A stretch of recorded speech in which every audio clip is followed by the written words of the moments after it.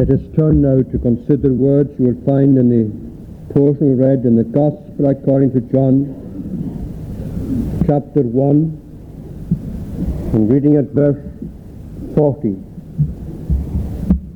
John's Gospel, chapter 1, verse 40. One of the two who heard John speak and followed him was Andrew, Simon Peter's brother. He first findeth his own brother Simon, and saith unto him, We have found the Messiah, which is being interpreted the Christ. And he brought him to Jesus. And when Jesus beheld him, he said, Thou art Simon the son of Jonah. Thou shalt be called Cephas, which is by interpretation a stone. Much that we have in the Gospel of John, particularly the first half of it, is taken up with an account of encounters that our Lord had with the various people. We have in the first chapter, for example, his encounter with the first 5 disciples, and then in the third chapter, his encounter with Nicodemus. In the fourth, his encounter with the woman of Samaria. In the fifth, his encounter with the man at the pool of Bethesda. In the seventh and the eighth, his encounter with the Jews, when he spoke about himself being, for example, the bread of life and the light of the world. And then in 9, his encounter with the man who was born blind. And then 10 and 11, his encounter with the famous people of Bethany, Mary and Martha and Lazarus. And tonight I should like to look with you at the account that we have in the Gospels here of our Lord's first meeting with his disciples, particularly with Andrew and with his brother Simon Peter. You notice that John, and it probably was John and Andrew were the first to be directed to the Lord Jesus Christ as the Lamb of God through the ministry of John the Baptist. And then Andrew was instrumental in bringing Peter to the Lord. And then we have an account of the way in which the Lord found Philip, and then Philip found Nathanael. And in that way, the Gospel here, the last verses of this chapter, bring your attention the various ways in which these first 5 disciples of the Lord were brought to it. Now, of course, they weren't all brought in the same way or by the same means. In exactly the same way as we see today in our own case in the Church of Jesus Christ today, that people are brought in different ways and by different means to the Lord Jesus Christ.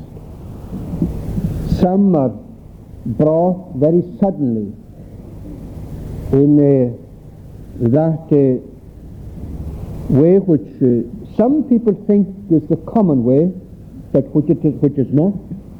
Some are brought suddenly in conversion to the Lord Jesus Christ. Some, and this is the far more prevalent way in the Church of Jesus Christ, some are brought gradually to the Saviour. And we see that in their case, it is unlikely that any of them was brought in this sudden way to the Lord. As a matter of fact, there are many who believe that these 5 men were born again before they saw Jesus physically, and before some of them heard John the Baptist. It is difficult to determine exactly whether that is true or not, because they lived in that period which is called the intertestamental period. They lived in the overlap between the two dispensations, between the Old Testament dispensation and the New. And it has been said that although they could easily recall their first encounter with the Lord, they might have been able to give very little information as to the dawning of their interest in spiritual things. Because it seems that as you read this narrative, whatever else you can say about these men, John and Andrew and Peter and Philip and Nathaniel, whatever else you can say about them, you have to recognize that they were interested in spiritual things.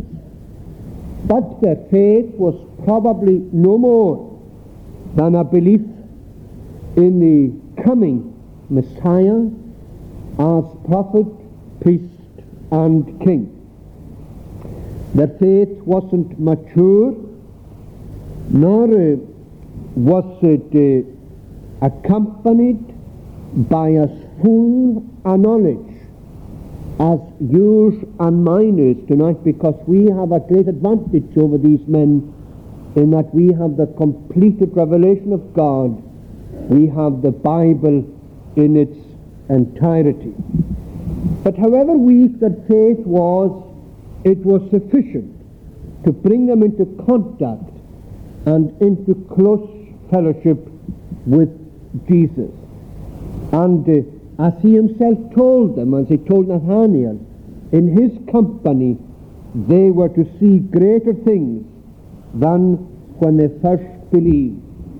And one truth after another assumed and found its place in the, as someone has put it, in the firmament of their minds, like the stars appearing in the evening sky as daylight fades away. Now, the two that I want to speak about tonight are Andrew and Simon Peter. And in looking at these two, I want to look at two main thoughts with you. First of all, Peter's debt to Andrew. And then secondly, Peter's debt to the Lord. First of all, Peter's debt to Andrew. And we have that recounted in verse 40. One of the two who heard John speak and followed him was Andrew, Simon Peter's brother. And he first found his own brother Simon and said unto him, We have found the Messiah, which is being interpreted to Christ. And he brought him to Jesus. Now, in looking at Peter's debt to Andrew, I want to look at two or three things with you. I want to look first of all at the love which Andrew had for his brother. And then secondly, at the message with which Andrew came to his brother. And then thirdly, at the witness that Andrew made to his brother. First of all, his love. He first findeth his own brother, Simon Peter.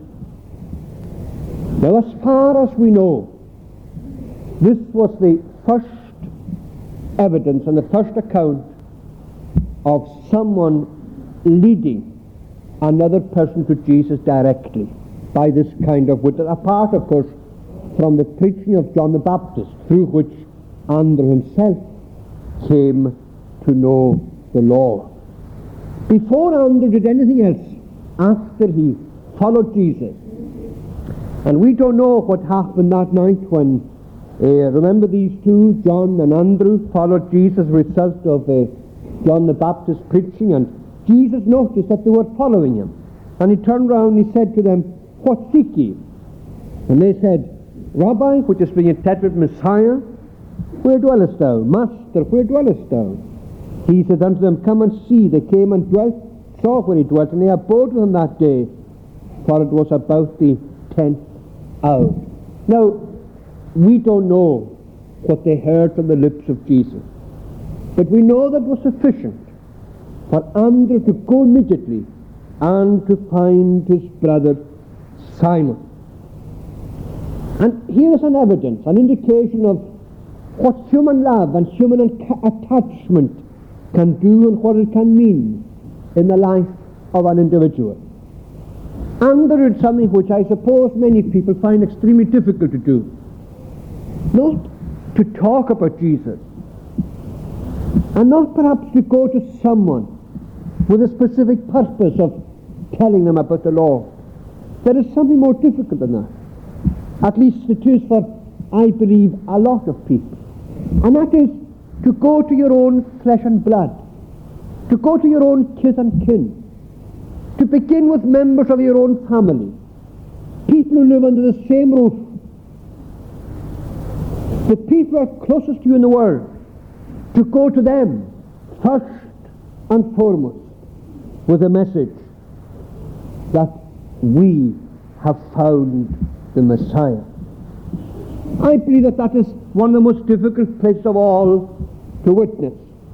Perhaps there are some of you present here tonight who know and who feel that it is easier to witness anywhere than it is at home. Perhaps you find it easier to speak to someone you don't know at all about the Lord than you do to speak about Him to someone who is closer to you than anybody else in the world. Well, here was a man, a brother, with just an average testimony, with a very simple message.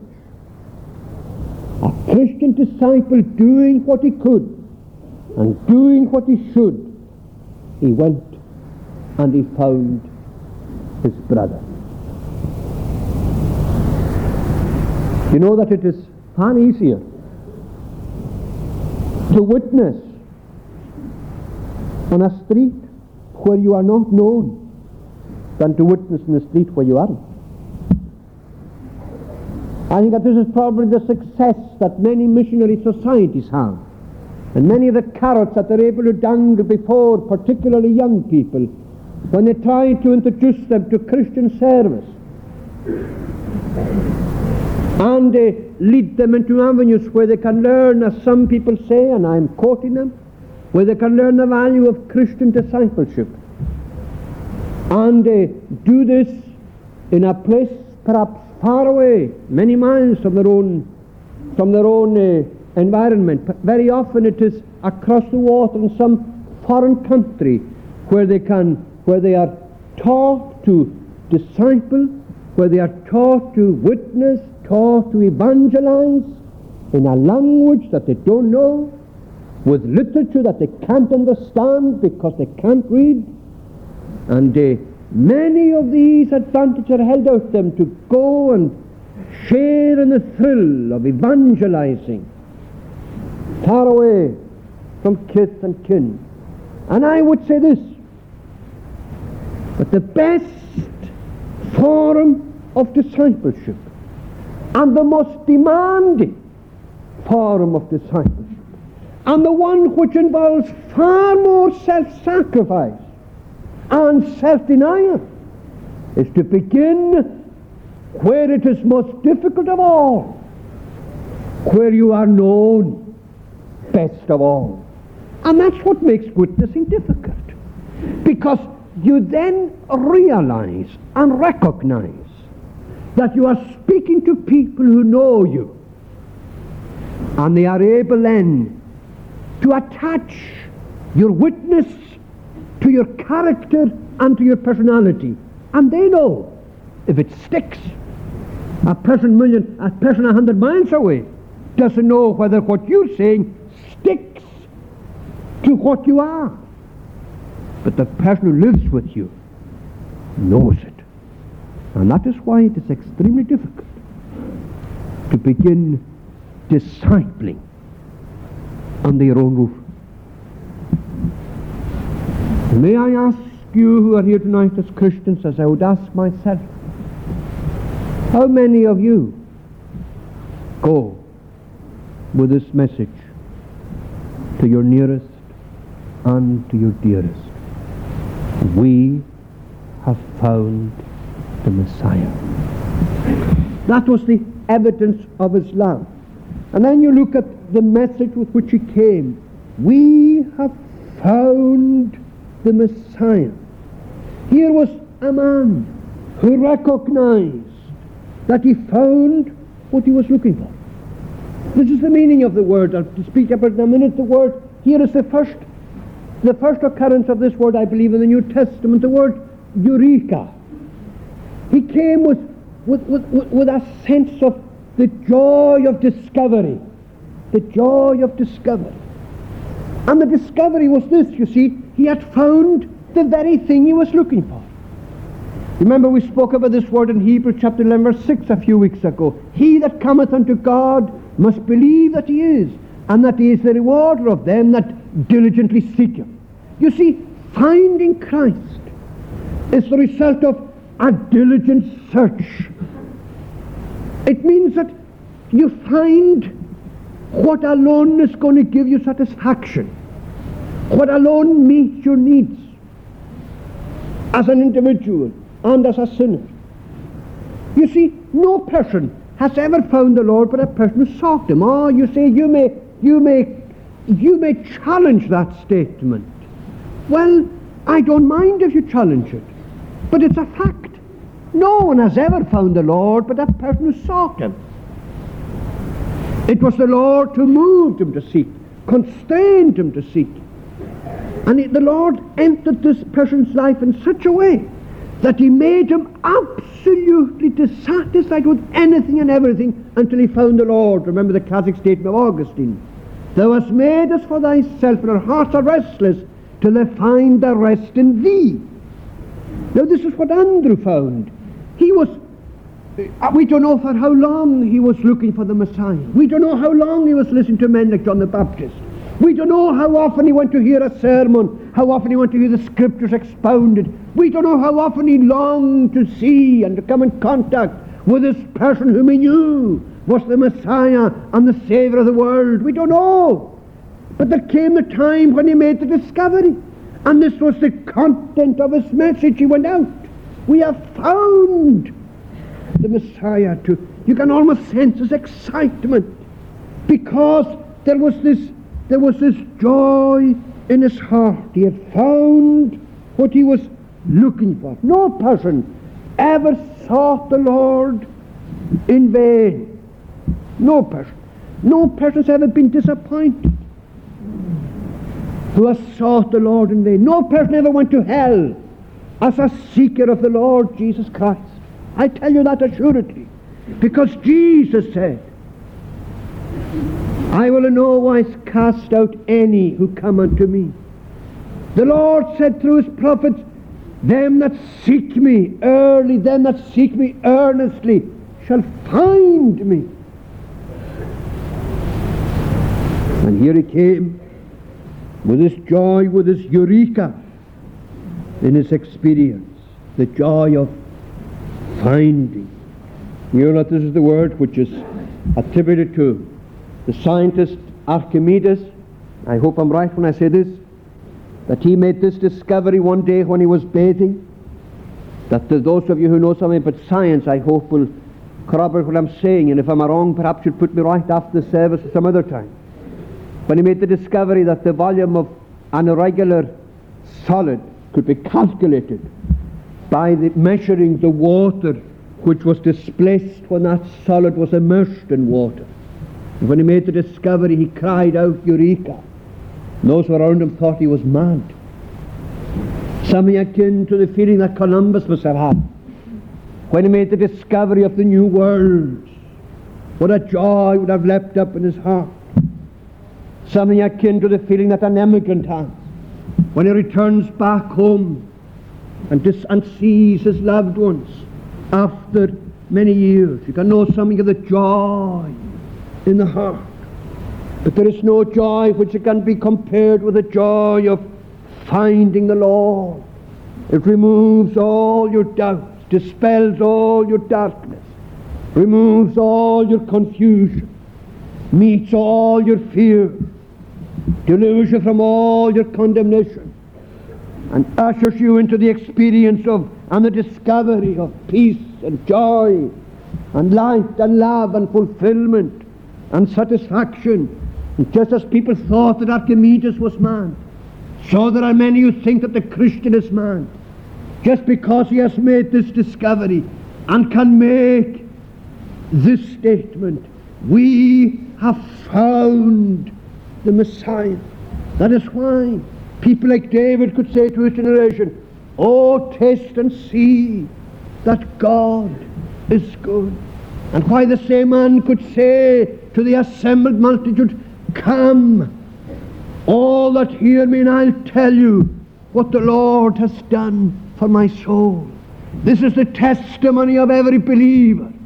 He came to Peter and he said, we have found the Messiah. What was it that gave him such joy? This third thing, the content of his message, the Messiah. You know that this is the Hebrew or the Syrian word, the Syriac word for the anointed one. The Greek word is Christ, the anointed one, anointed by God. And that had great significance for these Jewish men. A person anointed was anointed to be prophet, anointed to be king, and anointed to be priest. And here was the one who was all these in himself. The one who could reveal God to them as none other. Whosoever hath seen God hath seen me.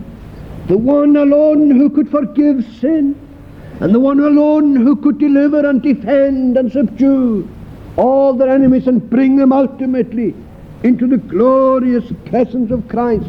Though their sense or their understanding of the Messiahship was defective, at least they found him, and he was going to put them right. This was the one in whom all their hopes were centered. One who was set apart for the service. We have found the Messiah. And he came with this message to his brother. I wonder how many of us here tonight, if you went home after this service, wonder how many present in this church tonight could sit at the supper table this evening, face their loved ones and say, do you know that I have found the Lord? Could you say it to your husband tonight? Could you say it to your wife?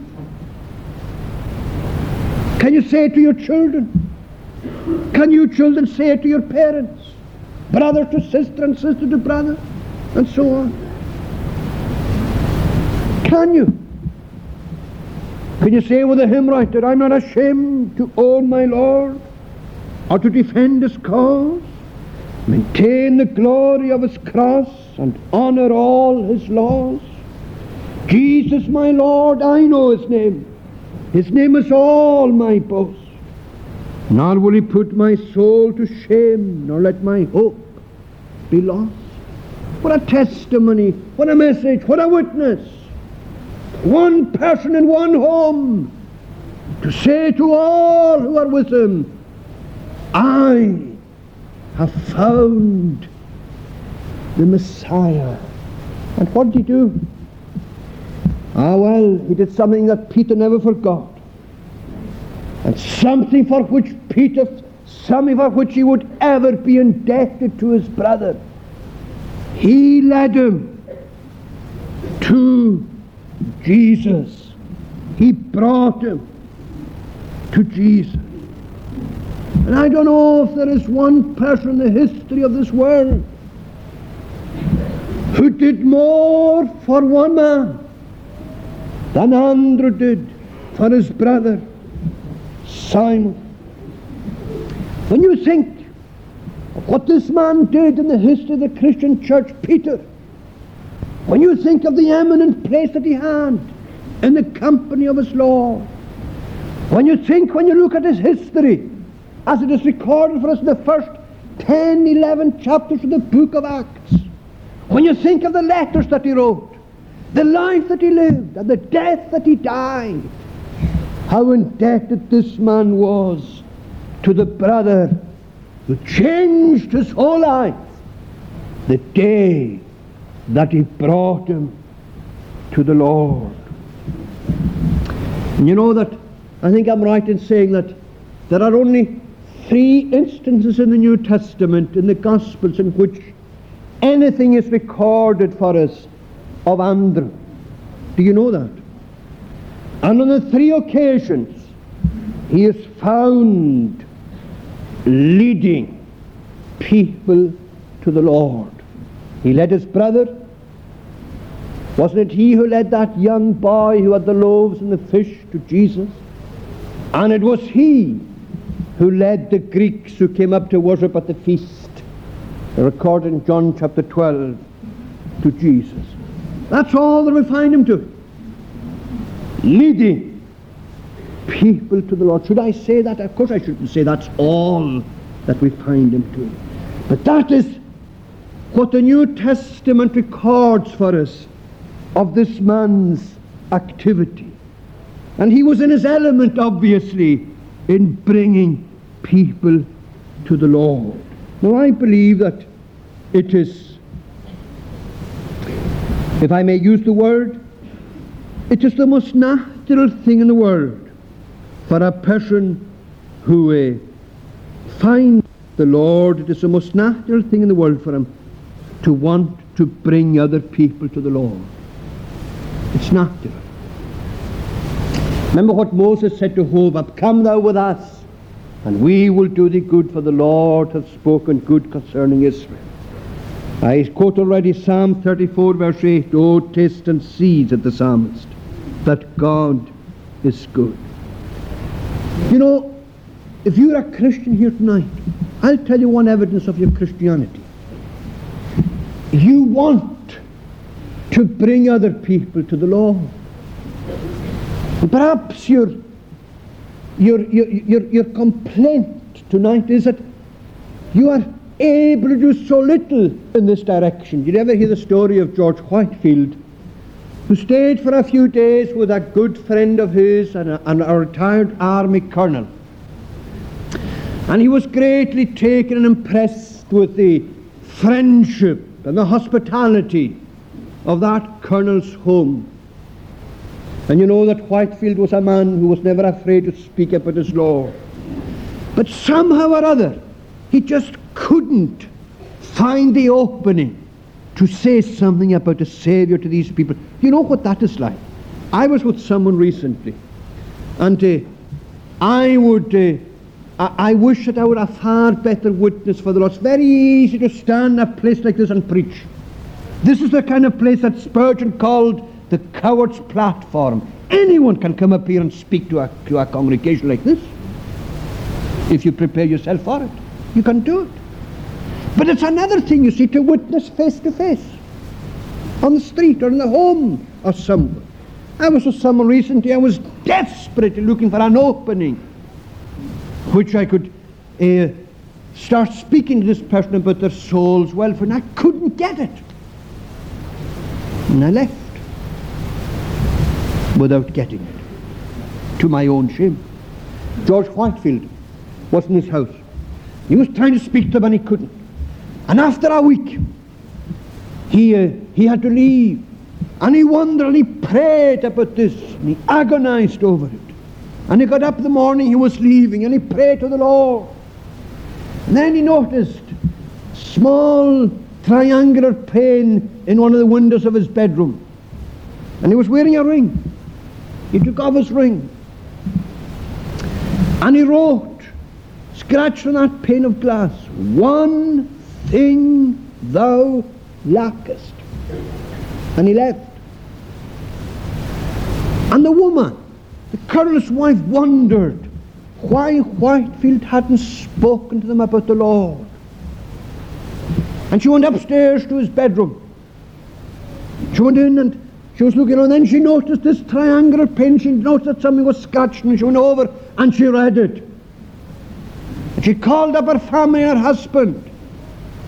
And they all looked at the message Whitefield had left. And it is said that they knelt as a family there beside the bed in which he slept and prayed to the Lord. And that was a means that the Lord used for their conversion.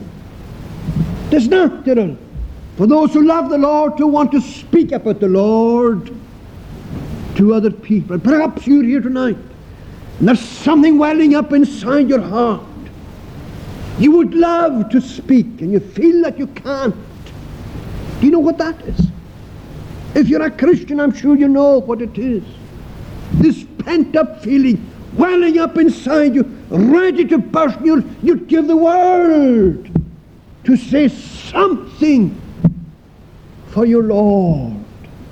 I'm reminded, as I speak just now, of something I read once about a man who worked in one of the mines underground. He was working, the gang of men he was with, one of them was a Christian, and he was forever speaking to him about the Lord. And he got so tired of this, he asked the foreman for a shift, and he was transferred, and he started working with another gang of men. And there was this man, he was working, he was quiet, he wasn't saying a word. And after a few days, this other man who had requested a shift, his peace was shattered when this quiet man said to him one day, working on the, I said, I wish I could tell you about my Lord. You know, there are people like that. Suffer me to tell you just one other story. Don't like loading yourself with too many stories. But it is told of a minister once who was preaching to his congregation a series of very profound lectures on resisting and rejecting infidelity. And he was preaching these series of lectures for one man in particular. You know, there's always a danger that we ministers try to present a message or a series of messages aiming at someone. Perhaps a person you're aiming at isn't hearing a word you're saying. Anyway, this man was preaching these series of lectures on rejecting infidelity, and he had one man in particular in view. Well, after a few weeks, this man came to the minister and professed conversion. And the minister asked him, which one of the lectures was it that the Lord used? Oh, he said, he didn't use any of your lectures. I was leaving the church one night. There's an old lady in front of me, and she stumbled on the steps. And I put out my hand to steady, and I held her up. I saved her from falling. And as she thanked me, he said. And then she looked at me, she said, my friend, she said, do you love the Lord who is my Saviour? And I went home, he said, and I realized that night that I didn't love the Lord at all. That was what the Lord used to bring me to himself. But tonight, he said, I came to tell you that I do love the Lord.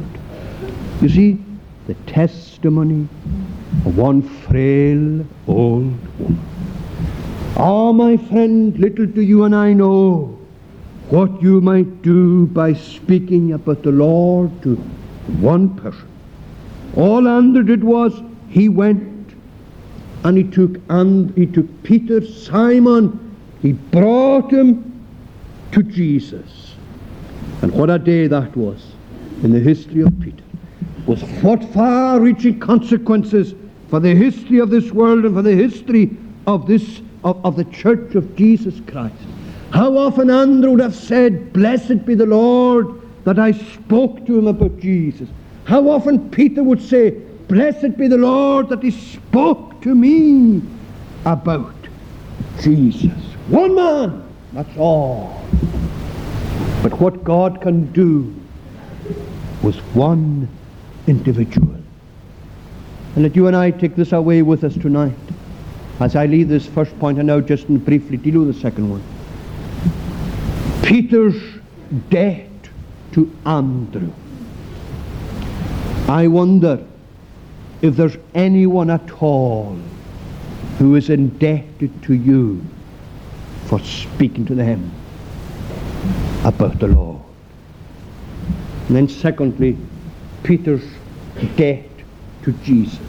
And when Jesus beheld him, he said, thou art Simon the son of Jonah, thou shalt be called Cephas, which is by interpretation a stone. There are two things here that come to light, and I deal with them very briefly indeed. First of all, the look of Jesus, and then secondly, the knowledge of Jesus. Peter, Jesus looked at him and said, the word here, beheld, is a word which means a penetrating look. He looked him through and through. He saw him with that look which singled him out. You know, this has a very significant place in the history of this man. This was the first time that Jesus looked at him. It wasn't the last. It wasn't the last. Before our Lord was crucified on Calvary, when he was being questioned in the hall of the high priest, Peter denied his Lord that night with 3 times, with cursing and swearing. And you know, it was as though the Lord was sitting, the hall of the high priest was something like, it was a building something like this church with a balcony.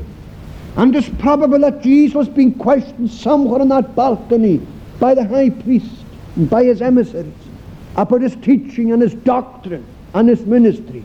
And his disciple Peter was downstairs. Remember, he was warming himself beside the fire with a soldier, a very cold night. And they were questioning him about his relationship to Jesus, and he denied that he ever knew him. And he denied that he was one of them.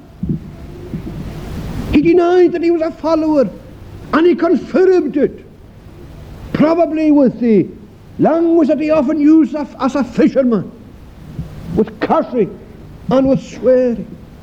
And you remember how the New Testament tells us that after the cock crowed twice that night, immediately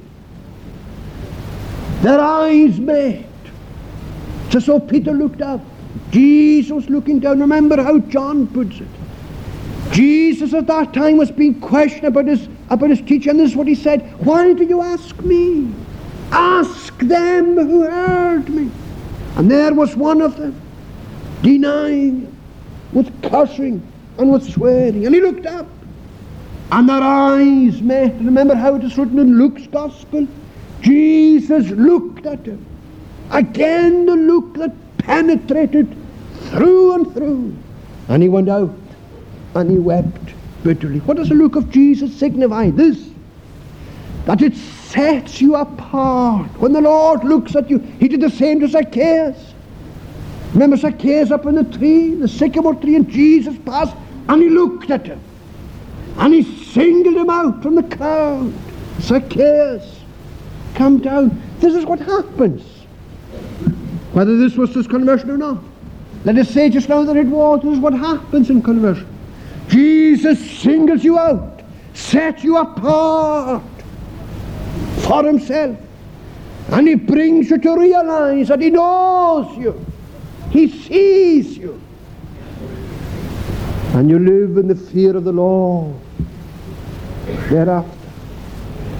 And then the other thing here is the knowledge that Jesus had of him. Thou art Simon the son of Jonah, thou shalt be called Cephas, which is by interpretation a stone. Now again, and I deal with this very hurriedly, again this had special significance for a Jew. These men knew their Bible, and they knew that this often happened in the history of God's dealings with his people. That happened to Abraham. Thou shalt no more be called Abram, but Abraham. It happened to Sarai. Thou shalt not be called Sarai, but Sarah. It happened to Jacob. Thou shalt not be called Jacob, but Israel. It happened to Gideon. Thou shalt be called Jerubbaal, pleaded against Baal. And it meant to them, the significance of it was this: that whenever God had something specific and something significant in view for a man, it was brought to his attention in this way. His name was changed. His name was changed. And this is the idea that the New Testament follows out, and the Bible in the Old Testament as well. When it speaks about Christians, it says this: God does this for them. Thou shalt be called by a new name. You have it in the book of Revelation: whosoever overcometh, I will give a white stone, and on it a new name will be written. It means that for every single convert, God has something wonderful in view. He had something wonderful in view for Peter. Thou shalt be called Cephas. The Jewish name for the Greek word Petros, or rock. Thou shalt become a rock. He wasn't a rock that day, far from it. But he would become one. I haven't got time to deal with this. He would become one as God fashioned him and molded him and chiseled him out, as it were, to become this great rock in his own church on earth and in heaven above. And that is what happens in every single case of conversion. That the Lord, when you are introduced to the Lord, you are brought face to face with someone who's going to change you. Someone who's going to do for you what you couldn't do for yourself. Someone who's going to make you what you couldn't become yourself. Thou shalt be called. Thou shalt become. Grace is imparted. This deals with a great and a perplexing question. The question is, to what extent does grace change a person's nature? You see, overnight, let me put it like this, and I'm nearly finished. You know that Peter by nature was a very impetuous man. Very impetuous. He's the type of man who did something and then thought about it afterwards. Whereas for other people, they weigh up the situation first and then they do it. Well, Peter was rather impetuous. He went at a thing at once. He didn't stop to ask questions. He just went, he did a thing. And of course, that was why so often he regretted doing what he did. But that's the type of man he was. He was impetuous. Now, when he met the Lord that day, Peter didn't cease to be impetuous that day.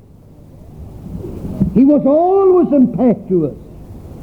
But what happened was that grace molded his nature so that as he went on in life, he became less impetuous. That's what happens. Grace changes you. You become what you were not. Not overnight. You don't become a changed personality, as it were, overnight. But grace so operates that it molds you and fashions you until the time comes that you will be what you never were in this world. Perfect. And this is the great and the wonderful hope that the gospel holds out to every single Christian. That they are in the process of becoming what they are not tonight. In the process of being molded, so that the Christian is always living for something better than he has. He's got the best that he cannot, that anyone can have in this world. He's got the Lord Jesus Christ. And he's got all the blessings that God can communicate to him through faith in Jesus. There is no one in the world, as I tried to show you earlier, who's got more joy than the Christian. This is the man of all men who can cry, Eureka! We have found the Lord. But you see, one of the great blessings that he has is this, that as he looks beyond the present to the unknown future, which is in God's hand for him, he knows this. He isn't tonight what he would want to be. He isn't the witness that he would love to be. But he knows that before the Lord is finished with him, he will be a perfect witness for Christ. Then said Daniel, speaking about that great day, then he says, they that are wise shall shine as the stars in the firmament of heaven, and they shall also shine as those who have turned many to a righteousness. They that be wise shall shine as the brightness of the firmament, and they that turn many to righteousness as the stars forever and ever. What a blessed prospect that holds out for the Christian here tonight, when he is so aware of his own darkness and his own dullness and his own unfitness and his own ability to communicate the wonder and the glory and the truth of this salvation as he would want. Ah, my friend, you remember this. You are in the hand of one who has said of you, thou shalt be. And God's purpose will never be thwarted for you. Now then, what about yourself here tonight? As you leave this place of worship once more, do you have anything at all you can say to your loved ones about the Lord Jesus Christ? Ah, what a solemn question that is. Do you have anything you can say about the Lord? What a pathetic life yours is if you can't. And what a poor witness yours is in the home that God has given. What a night it would be for them if you were to go home to them tonight and say, do you know that I have found the Lord? And then what a bright future would spread out before you, with all your inadequacies and your failings and your shortcomings, to know assuredly that you will become perfect in the hand of the Lord. May God grant it. Let us pray. Bless us and guide us and help us. Strengthen our hearts that we may become faithful witnesses to thyself and true witnesses before thee in the presence of those who are with us in the world. Have mercy upon us for our failings, and oh, help us, we pray thee, to live for thyself, forgiving sin for Jesus' sake. Amen.